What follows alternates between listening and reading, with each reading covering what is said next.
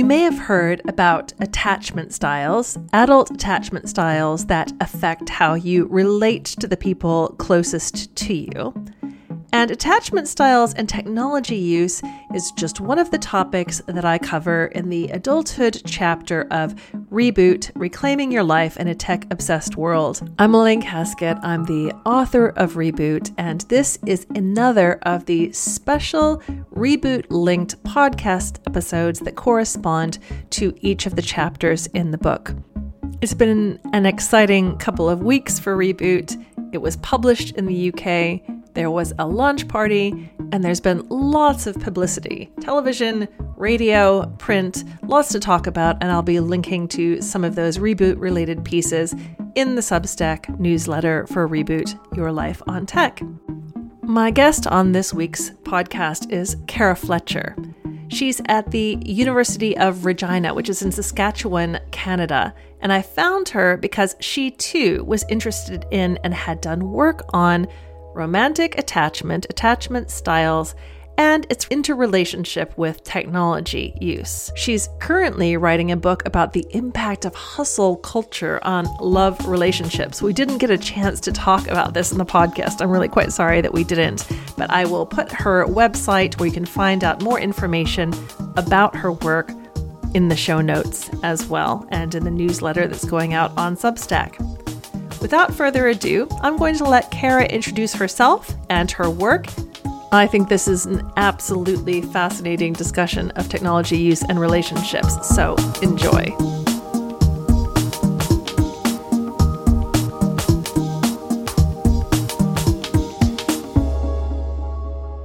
So my name is Kara Fletcher, and I'm an associate professor in the Faculty of Social Work at the University of Regina, which is in Saskatchewan, Canada. And I'm also the director of our Social Work Research Center there. Perfect. And so the reason that I was inspired to get in touch with you was because in the Young Adulthood chapter of REBOOT, I was talking about romantic relationships and technology use. And one part of that chapter was looking at adult attachment styles and how those might interface with a couple's technology use. And could you say a little bit more about what adult attachment styles are for the uninitiated? Sure. Well, I think adult attachment styles were built off of John Bowlby and Mary Ainsworth's initial attachment styles, looking at attachment styles in children. So basically, developing that further to look at romantic attachments and really realizing that a lot of the same dynamics play out in terms of security and insecurity in adult relationships. So they might look slightly different, and they're called different things depending on who you talk to. What they're called is slightly different. But I think that idea, those patterns of insecurity and security play out very much in the same ways in terms of how we link with our romantic partners in later life and even in other close relationships as well. And so there's a number of different types of insecure attachment styles as well. So as you say, they're called different things in different places. People have parsed them in different ways. But they include, I think, avoidant attachment, anxious attachment, sometimes ambivalent or disorganized attachment. What am I missing? No, I think that's it. And I think the ambivalent or disorganized is the one that's always kind of called different things. But it's kind of, we can think of it as, I like ambivalent because it's kind of moving between that insecure, anxious, and avoidant way of relating, which you can kind of, is harder to get a grasp of. So some adults struggle with when they've had particularly early childhood trauma. I think you see that they sometimes have more of an ambivalent attachment style where it's like, oh, is this avoidant? No, now we're seeing some anxious going through, and it seems. So I think ambivalent's a good term, one that certainly I would use, I think, to describe. And even though there is some discussion amongst academics and people who study these kinds of things about how straight of a line we can draw between young attachment styles or infancy attachment styles and adult attachment styles that might come into play in, for example, romantic or significant relationships, it certainly seems to be the case that a lot of people, adult people, trying to work out, what goes on in my relationships and how I relate to people. It seems to be a concept, attachment styles, that appeals because there's a lot of popular literature on it. There's blogs and information online and the Attachment Project and a very popular sort of relationship self-help book called Attached. And there's certainly something that really seems to capture people's imagination, certainly, and people will relate to attachment styles. Yes, exactly. Well, I'm just thinking, so I'm also a couples therapist. As I see with the couples that I work with, a real attachment, talking about relationship dynamics using an attachment framework, I think is really helpful for people because it kind of helps them understand some of the patterns that they get stuck in with their partner. And so, yeah, the concepts are certainly, I think people grab onto them. And I'm thinking of like emotionally focused therapy is now couples therapy is very much drawing from attachment theory. And the creator of that, Sue Johnson, likens attachment style to like languages, right? Like, so if you want to change your attachment style, it's like learning a new language. It's doable, but very, very hard to do. And so I think that sometimes talking about it that way is helpful to people too. Like, why can't I just change this way that I'm relating to my partner? Well, it's actually something that takes a lot of practice and kind of work over time to kind of change your base feelings of safety and security, even in your later relationships. Mm-hmm. And it involves a phase of getting out ahead of those instinctive gut reactions, Yeah. behaving as though you are differently attached or behaving perhaps as though you are more securely attached. And then over time, that can be integrated more perhaps, but sometimes, especially when under periods of stress or the relationship being under stress, like all of us, when we're under stress or when we're distressed, we default to the things that feel the most natural. Ooh, I think we just froze 1 second. Oh, quick moment of freezing. Yeah, I was talking about the default things that we go into, default modes. But when we're better resourced, I guess, we're more able perhaps to perform and work on different kinds of attachment styles in our relationship with awareness. Yeah. Yeah, exactly. Yeah, for Yeah. sure. Yeah. And attachments, I suppose, styles are well known enough that certainly, I don't know what your experience is, but I have a certain percentage of couples who come in to see me already using the attachment language, maybe even having encountered the adult attachment questionnaire online or something like that. Absolutely. I think people will often come in and say, like, I'm anxious and he's avoidant, and and we're stuck in that. They're stuck in that cycle together. So for sure, I think it's a language that people I think can easily understand and that fits, like it fits their experience and what they're struggling with. Yeah.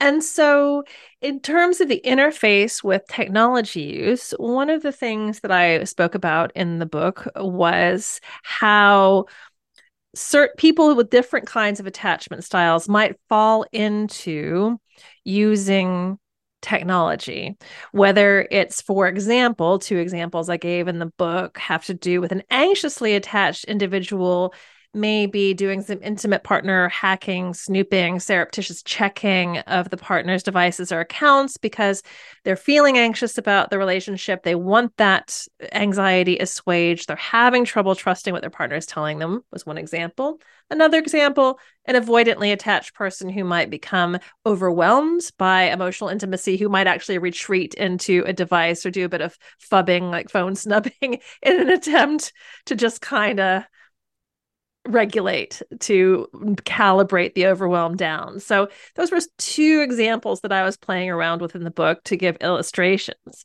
Tell me a little bit about when you got interested in this subject of the interface between technology use and adult attachment style. Sure. I think it came directly from my practice, from kind of the stories of clients that I was working with talking about. A big one was texting, like constant texting. And so one partner saying like, I can't even focus at work. You're texting me like 8 times every 10 minutes. I need to, my boss has noticed, they're getting upset with me. And you get upset when I don't respond, but like I can't, I'm trying to work. And the more kind of anxiously attached partner would be upset by this because they got some sort of soothing from the like constant responses of the other partner. So a lot of conflict around texting, or also like having conflict over text. So like not really being able to communicate a particular feeling or issue in person, but bringing it up, initiating it over text. That was another one. And then, so yeah, certainly the like checking, particularly in cases where there'd been infidelity or trust breaches, or like, you know, we want to call them attachment ruptures. Then we would see, yeah, a lot of like taking of the phone, looking. These are all, I think, themes you hear all the time. And then certainly the one you're referring to, I like the fub, that you call it fubbing. Fubbing, phone snuffing. Lots of phone snubbing. So, you know, I can't talk to you. You're always on your phone. I'm trying to deal with the kids and you're on your phone. You're sitting there playing Angry Birds or whatever it is that you're playing on your phone or on your computer. And that disconnect that comes from it. So all of that those were like central themes, certainly in my practice.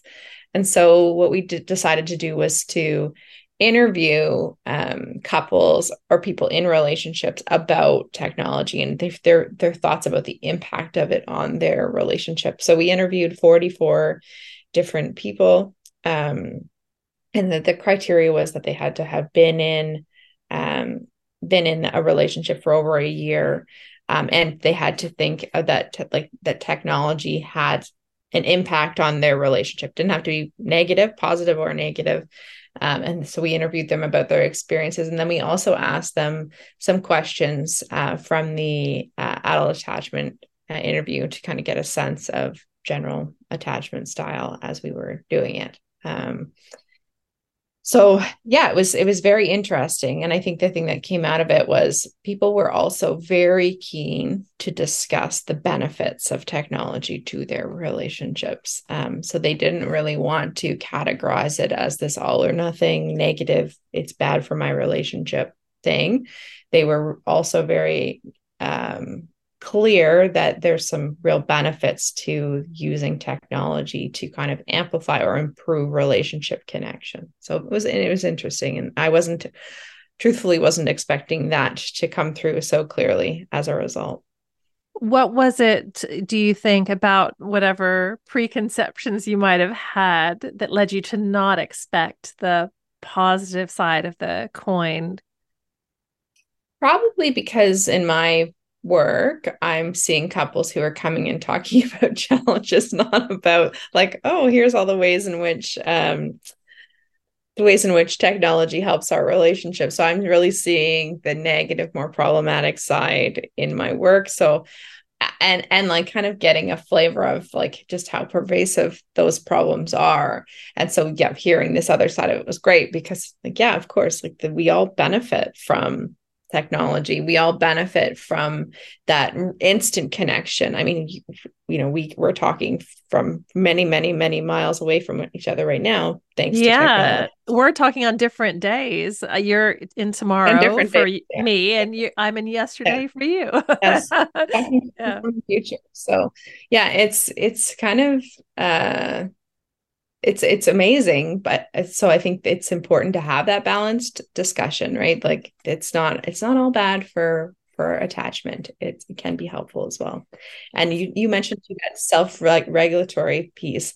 I think there is something useful there as well, right? Like um that kind of soothing that it can bring people, whether it's like to detach or whether it's to connect. I don't know that we can kind of see it as all negative. When we're thinking about regulation, I think it can be actually quite positive too. Oh, absolutely. And a big core message of the book and what I'm trying to get across is that while technology isn't neutral per se, because there's lots of forces within it that are not neutral, it does contain almost all the possibilities, the broad spectrum. Yeah. Um, And it's really about what we're opting to do, various macro and micro choices that we're making around technology all the time, whether we're using it in service of connection or in service of disconnection, in service of transparency, in service of, clouding something. So it can go any direction. It's very much within our hands. So I think it's really interesting that the couples were very keen to underscore it. When you look back, and I didn't look at the whole study in terms of you're reflecting on the methods and the methodology that you used, but in retrospect, when you were thinking about how you designed this study, did you look back on it and think, oh, we've skewed our questions or our the design in favor of like almost kind of looking for or assuming the negative? Or did you manage to have a kind of balanced design where you really left it very open for them to bring both positive and negative kinds of experiences? Yeah, I think it's a qualitative study. So I think it's always like very tricky to have it be completely Yeah. completely balanced without bias, right? But Because I you think were collecting the information through conversation with people who had participated in the study. yes, exactly. We tried Was it to make always it both? Sorry to interrupt you, but was it always both members of the couple that you interviewed? not necessarily. So sometimes it was just one. We got quite a few pairs, but that wasn't a requirement. So sometimes it was just one partner talking about it. Um yeah, but yeah, I think we tried in the recruitment to be clear, like to be how like a neutral statement about like we want to talk about technology and how it kind of impacts or plays out in your romantic relationships. But yeah, I would say maybe, there's some elements of it that were probably biased because of our anticipation, right? Because of our hypothesis about what was going to be said. So yeah, in hindsight, yes, I'm sure, but I think we did try, like when we were designing the questions, we did try to have a very balanced, like, what are some benefits? What are some challenges? Like the questions weren't all like, how is technology harming your life? But no, Yeah. certainly not. But yeah, I think with any qualitative study there, and probably any quantitative study too, there's an element of bias in the approach, right? So Sure. I mean, one of the reasons it's fresh in my mind is because for the previous chapter, the chapter on adolescence, the episode that I recently recorded with someone from the Oxford Internet Institute working on adolescence and well-being, digital well-being, is because there's so much around that involves emotionally driven and expecting bad things and expecting it to be worrying, and that kind of coming through in research design. And then sometimes, even when the research design is fine, it's just not designed to show one causes the other.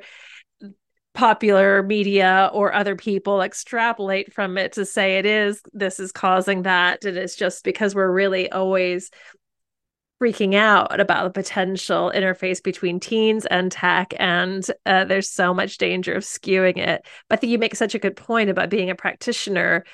I think is one of the bits in the chapter I say, again, 3/4 at least of couples who've come into my practice over the last who knows how many years were there at least in part because of something somebody was doing on a phone, something somebody found on a phone. So it feels like it's always involved. And so it's almost like that parable about all the blindfolded people trying to identify what they're touching when they're touching different parts of the elephant. When you're in the therapy room and people are coming into you with challenges, it's easy to assume, all right, you've got a skewed view towards technology being problematic. But it's not the case. I can think of so many ways, not just in romantic relationships, but in familial relationships or friend relationships where technology is clearly enhancing of connection and really relationally deep connection potentially with technology. absolutely. We interviewed people who were in long distance relationships, right? And I mean, technology was critical to their relationship. And so they talked about that, like how it was nice to even though they were far apart, like they could have instant connection, and they could have it in a number of ways. Like they could have video calls, they could go on and play a video game together, they could, text, whatever. So, yeah, I think recognizing all of those positives is really important. Absolutely. The one of the things I was curious about, of course, in practice, whether I'm working with couples or whether I'm working with people, with individuals who are dealing with anxiety, reassurance seeking is a really big part of anxiety and what maintains anxiety. And it's a very big element, I think, in relationships for people who are anxiously attached. You mentioned the people who, in your practice, who were texting their partner a lot, seeking that connection, seeking that connection, seeking that response. And when it didn't come, there would be a restlessness about it. Um, and so that's my experience with people who I suppose I would identify or they've identified themselves as being anxiously attached, that really questing after connection, often via technology or tracking to check where their partner is or watching the dot going or worrying if they're here instead of there and trying to track them down, messaging, all that kind of stuff. And I was just curious if your anecdotal and the research information chimes with that description. Yes, absolutely. And I think yeah, that piece I think is where we have to wonder like how to help, I guess, people with their anxiety so that they can have technology in their relationship, because it's so disruptive for so many people. And yeah, like you was talking with the location checking, that's one that they talked about in the study, and then also I hear in my practice all the time too, like you were here, you said you were there, or sometimes the dot moves slower than real time, and so then they're freaking out, like you said you were leaving, you haven't left yet. And so yeah, I think that kind of it amplifies the anxiety as opposed to reassuring, right? And so like the checking just honestly, it seems to make it worse. And people talked about that also, like feeling very controlled if they had an anxious partner, um, using the tracking devices, or using the like read receipts on text. They found it actually very controlling and upsetting. Like I can hear the ding of the message coming in, but I'm not even going to look at it, because if they know I've looked at it and I don't have time to respond immediately, they're going to be calling me to say, why am I not responding? All that sort of thing. So yeah, I think that's the real challenge with I think the current technology, and then yeah, being kind of anxiously attached and in any kind of relationship. It's really, really hard. Yeah, and thinking about it as from the practitioner level more than the researcher level around this, and the question that you just said of how to help. And Yeah. because, of course, often the person who's engaging in that checking and trying to get the reassurance and trying to assuage their anxiety, at least in my experience, can be very, very convinced that this is necessary to do. The evidence is there that the thing that they're trying to do to help themselves and how they're feeling is actually going the other way. There's always ample evidence of that, but they don't know what else to do, and it becomes a very has become a very compelling habitual thing, even when it's clear that it's amplifying distress on both sides, really. And sometimes then driving the partner into shutdown where they might actually turn off the phone, which of course sends the other person nuclear, but the other Yeah. person doesn't know what else to do. Yeah. So these are hard conversations to have because as a practitioner, one doesn't want to come off as the arbiter of what is right or wrong or reasonable or unreasonable, but you're looking at it and you're seeing unworkability. Mhm. Absolutely. Yeah. So tell me a little bit about your, not of course giving away any sort of confidential information, but just in general sorts of terms, what's a practitioner to do, a practitioner who's committed not to counseling in terms of or saying you need to do this or that's wrong or whatever it is, because that's not what I consider, kind of at least real couples work to be. But sometimes you're sitting there as a practitioner thinking, okay, this person is anxious, they're getting more anxious, this person is going into avoidant mode to try to solve the problem, and what do I say? Yeah. Well, I think in those conversations, at least, what I try to do is kind of back up from the behavior, right? And look at what's happening with the feelings and the need for reassurance and the need for safety in the relationship, right? So sometimes I think it's challenging because depending on the situation, you don't want to replicate the dynamic that's perhaps not functional for the couple, right? But I think hearing fear and hearing worry and hearing concern is easier than being called 800 times in 5 minutes or being followed or what have you.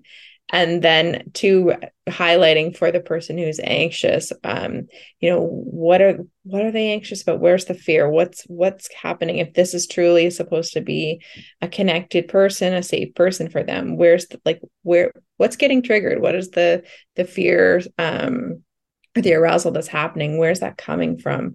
And so trying to understand the why the behavior, and to hear each other kind of on more of an emotional feeling level, I think helps kind of tone down the reactivity and the frustration that happens with the checking and the behavior. I think I agree. I think often I feel like couples are coming to me and saying like prescribe like behavior modification to make this better. And it's funny because I don't do that. The only thing I'll ever say is, if you're texting feelings, I want to know why, right? So if texting information makes sense to me, like I'll pick you up at this time, I'll do that at this time. But why are we texting feelings? Why are we having important conversations over text? What's so scary about engaging in person? And how can we do that better? How can I help you make it feel safer to just talk about the things that are worrying you or the things that you have conflict about? So really working with them to kind of like move those conversations, if it feels safe, into real time. And if it doesn't feel safe, why? Figuring out why and how can we make it safer to have those conversations.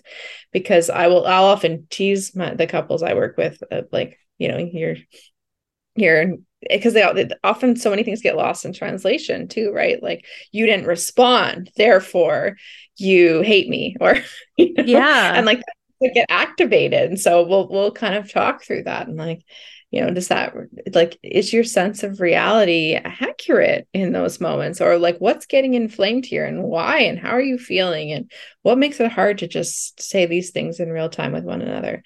I think the fascinating thing, and maybe this is going off on a tangent, but I think one of the things that always interests me is how many couples are committed to telling me that they can't have these conversations in real time because they don't have time.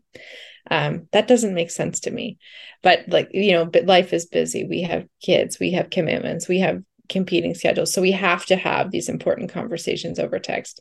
And I don't know, that to me feels a bit like of a kind of deflection of conflict and connection, which I think we can do very easily in our world today. Like, it's easy to say I'm too busy to insert whatever the thing is here, but to me, if you're going to have a relationship and you want to have safe connection, you need to move these things into real time as much as possible, because then you'll function much better in it, like in texting and in communicating virtually as well.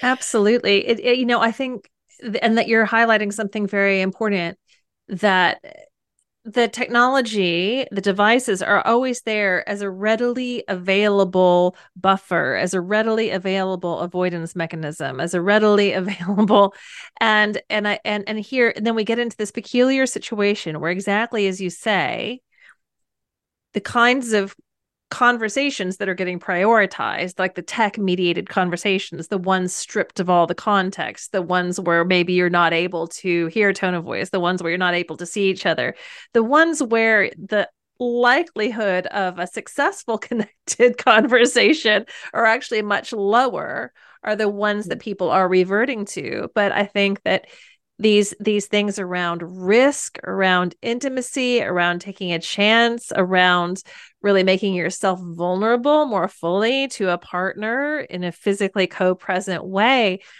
it's these things are hard, and they can be messy, and they're not always easy to do, and they involve emotions that we might be afraid to feel, emotions that we might be afraid to show someone else.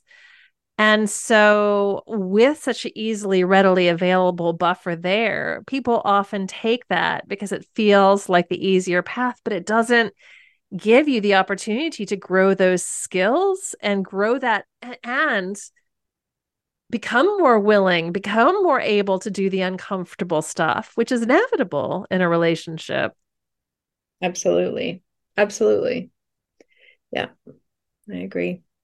Yeah, and so we've talked about a variety of different ways that tech comes into people's relationships. We've talked about the kind of calibrating the overwhelm, kind of avoiding some of the stuff that feels hard, or using the tech to try to do some of the heavy lifting, but then not really sort of succeeding in getting the connection that people want. We've talked about the surreptitious stuff like the tracking. And do you have time to mention things that you may have encountered in your practice or in your research with respect to the secret or the surreptitious surveillings? So the things that people might be doing sneakily, such that they're in a difficult position where they might find something that either they're not happy about or they're not sure about. They encounter something ambiguous and they don't really know if it's anything. But to address it would entail confessing that you have been snooping. And Mm-hmm. I'm very conscious that this often feels like a very hurtful thing within a relationship, but I'm also conscious that a lot of people don't explicitly negotiate boundaries around technology and devices and accounts, that it kind of sometimes it hasn't been made explicitly clear within a couple what feels okay and what doesn't. Mm-hmm. Certainly, I think this comes up all the time. The place where I hear it most is when there's been a discovery of some sort of infidelity, like emotional cheating or an affair or what have you. Um, but yeah, there's I think often this like constant checking of the phone, and then once there has been a breach of trust, like it almost solidifies the need or the reason for snooping and looking at the phone or looking at the messages. um and I think for some couples will say like we look at each other's phones, that's fair game, we always like, you can look at my phone, I can look at your phone, we don't care. And then they've kind of contracted or that, or they're it's kind of implicit they don't mind. And then certainly there's others where it's like, I don't want you looking at my phone, I don't want you, which then I think raises alarm or suspicion. And I think if you're already insecure, you might be on your partner's phone and yeah, there's literally nothing there. Or like you say, there might be something where there's like a message that they raise an alarm. I've had clients tell me that their partner was having an affair, and they had their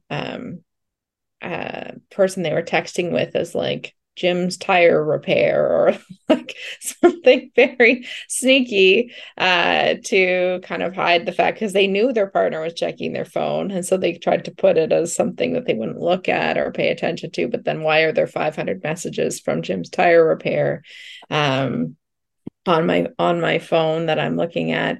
And so I find this one so hard because if there's been a breach of trust, how do you rebuild that trust if they're planning to work through that? How do you establish or reestablish safety in the couple? when there's been that breach, and where does the phone lie at all of that, right? So I'll often hear people say, well, I don't even feel the need or the compulsion to check the phone anymore, so that's how I know I'm doing well, right? Which makes sense to me. Like, if you feel safe, you feel more secure, you feel like you can trust your partner, you're not grabbing their phone every time they fall asleep to make sure that they're not messaging someone else. But I find it challenging, because then too, the partner who's had the indiscretion of whatever kind feels very attacked, feels very followed, feels very distrusted, feels very upset by this dynamic that's happening. And like, what were you doing on my phone anyways? How could you? It feels like its own kind of breach of trust and privacy, right? So, and I mean, in terms of the way the dynamic then plays out, it's like parent and naughty child, or probation officer and parolee, or exactly, you're not my partner anymore. You're my parent, telling me I should or shouldn't be doing certain things, and checking up on me, and it's an icky thing. Yeah. And like a lot of children, when parents are doing that, actual children, parents are doing that, then sometimes the response is a kind of rebellious pushback kind of response. And then you find the couple getting further and further away. There was a couple, a celebrity couple whom I confess I didn't know, but it appeared that they were some kind of had some sort of celebrity status. It may have been a footballer and the partner. And there had been some breach of trust, some sort of infidelity, and they told some publication about how they have this instituted, that there's this policy that the sinned against person is allowed to check the sinner's, phone anytime. And I could swear at some point that this was negotiated within couples therapy. And I found myself wondering, and I think I have been in this situation before, where a couple in front of me has come to some sort of arrangement, like, because he has done wrong or because she has done wrong, I am allowed to check.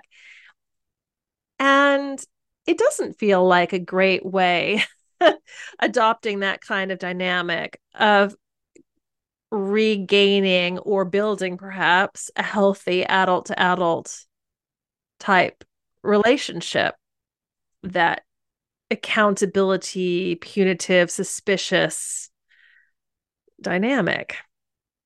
And you're, like you say, where does the phone sit in all that? Yeah, yeah.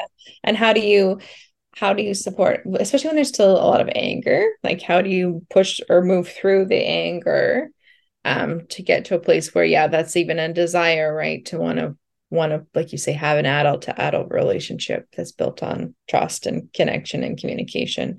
And oftentimes I feel like, yeah, people feel very far away from that in those moments. And so that they're wanting to say, like, yeah, I can look at the phone as much as I want. Like, well, how helpful is that? Right? I don't know. And what occurs to me is that in situations like that, the phone or whatever is on the phone may constitute the evidence, the hard evidence, but it's like there's probably reason enough within that couple in terms of what's going on for them to be expressing dissatisfaction or communicating things to one another. There's lots of other things, is what I'm saying, like may have been problematic or troublesome or not working in the relationship. And that's fodder enough to be addressing, and dealing with. And then, so some people could be having a crap relationship for 5, 7, 10 years, but then it's only when the evidence is on the phone that the person then goes, aha, okay, now I'm out, kind of thing. And then the story is, because of what I found on the phone, then therefore I left. And then you're sort of thinking, okay, even without the checking and even without the hard evidence, there was already stuff here, plenty of stuff here to work on and discuss. Exactly. That makes me think of Esther Perel's State of Affairs, right? Like, there's a whole history here that, that leads up to the actual indiscretion. And so I think there is avoidance to talk about all of that, right? And it's more like, what's this hard evidence that I've found, and how can we hyper focus on that? Exactly. And then Yeah. that becomes the star of the show or the story or the causal Yeah. thing, when actually the story is so much more complex and long-winded and nuanced than that, but it's so interesting how back in the day people might have had to scrape together the funds to hire some kind of private investigator to follow the person around and photograph and everything like that. And now the phone is essentially the compiler of all this information. um and but then ends up being like, oh, we broke up because of this. And I'm thinking, well, actually wasn't. You're right. Esther Perel's amazing book. I love her. I love her podcast. My gosh, that's a real masterclass in couples therapy right Yeah. there. Amazing. That's an So amazing. amazing podcast. Anything else spring to mind, Kara, in terms of other? I mean, you mentioned that a lot of the couples, and we've mentioned some of them, did couples that sort of cited particularly positive examples of how technology had really helped them communicate, be close. Um, Uh, yeah, I'm just thinking of like one example that comes to mind, with in cases where there's been disconnection, and couples are working at reconnection and reestablishing intimacy. Can actually be a nice way, right, to send in the middle of the day, thinking of you, little love messages, little moments of connection, showing the other person that, yeah, they're holding them in mind, even though they're not together at that particular point. I've seen that be really helpful for people and like really meaningful.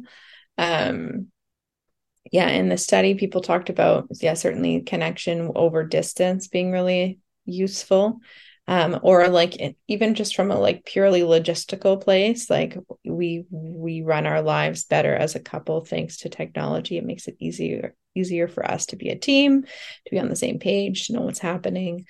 Um, yeah, shared yeah, calendars and things like that don't necessarily always have to be just boring or tedious or whatever. It's almost like technology can do some of the work for you, the transactional logistical stuff, so that then when you do have time together, maybe you don't have to spend a whole bunch of yeah, time going through household or diary admin, because you've got some system. exactly. Yeah, exactly. Yeah. So I think those are the ones that come to mind that people talked about, which I think are, yeah, very important. Um, Mhm. Well, yeah. one final thing that occurs to me, the only thing that I can think that we haven't really touched on to some degree, and that has to do with the frequency with which, of course, the smartphone penetration globally is massive. It's like 92% globally or something like that. And of the people that own them, a huge percentage of those charge them on their nightstands, their bedside tables. So very few people pursue the lofty goal of a gadget-free bedroom, because it's everything. It's the clock, it's the alarm, it's the radio, it's the whatever. So here are people. They're in bed together, and each of them has a phone on their side of the bed. Is often sort of a typical kind of case. Do you encounter very much in your practice around phubbing, the phone snubbing, entering the bedroom and the sexual arena? Yes. Yes, in a word, yes. Yeah. I think, yeah, people talk about that a lot. Like, and yeah, like giving an example too of, and I'm guilty of this myself sometimes, like having the television on and being like scrolling on your phone, like not even being able to attend to one thing, right? Like having to always have the phone as being part of it, getting into bed with your phone and your partner, right? As opposed to just getting into bed with your partner. Um, People complain about that a lot and struggle with how to have healthy, I guess, kind of healthy boundaries with it. One of the things that comes up a lot in the conversations that I have with people about it is that people find their phones, like you say, they kind of are catch-alls. So people find them really, like, sometimes they're like doing their meditation app before bed, or they're trying to do something like calming or useful for them, or sometimes they're just doom scrolling or whatever, but like they're using it for all these different purposes.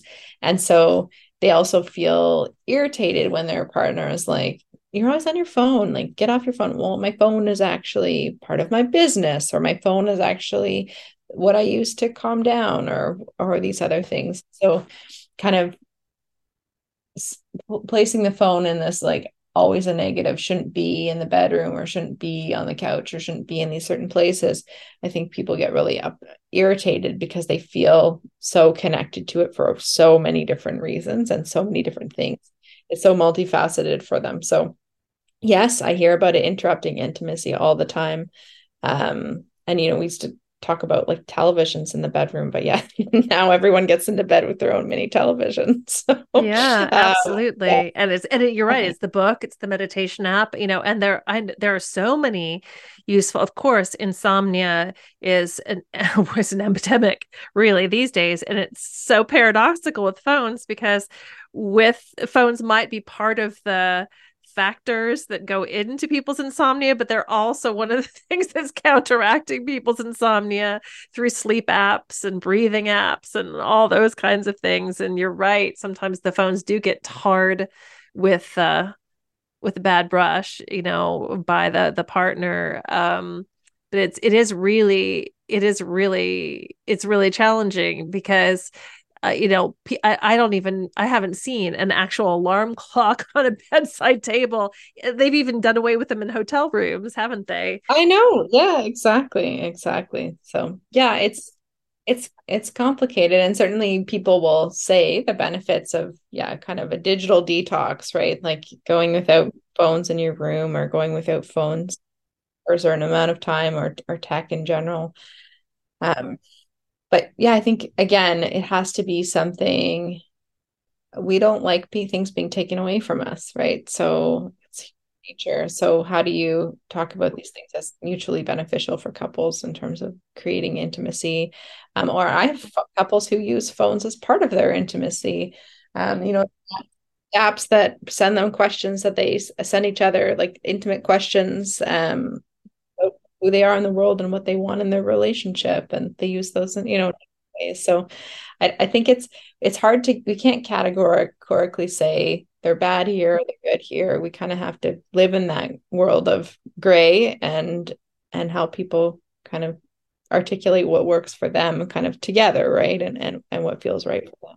Yeah, context is everything. And that's why it can be so frustrating whether it's media or just anybody else asking, is this good or bad for relationships? Is this good or bad for a positive or negative impact? And it is completely dependent on individuals, on individual couples, on how they're using it, how deliberately or mindfully they're using it, whether they're using it in ways that align them, or whether they're using it in ways that actually disconnect by design. Like when, for example, somebody's maybe even avoiding physical or sexual intimacy, they'll use the phone almost as a buffer.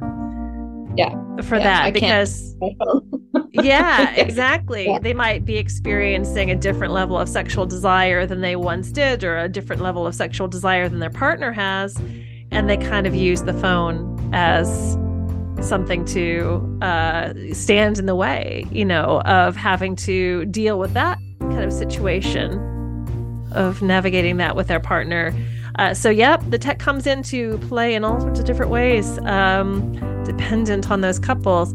Any final thoughts that you have before we wrap up, Kara? I don't think so. Thank you for such a generative, interesting discussion. It's so nice to talk to someone who's also a practitioner, who works with couples, who's observed some of the same things that I've observed.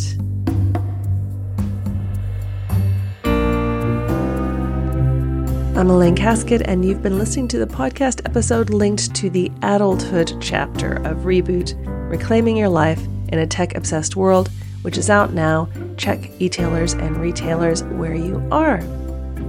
The chapter covers a lot more beyond attachment and tech use in adult relationships.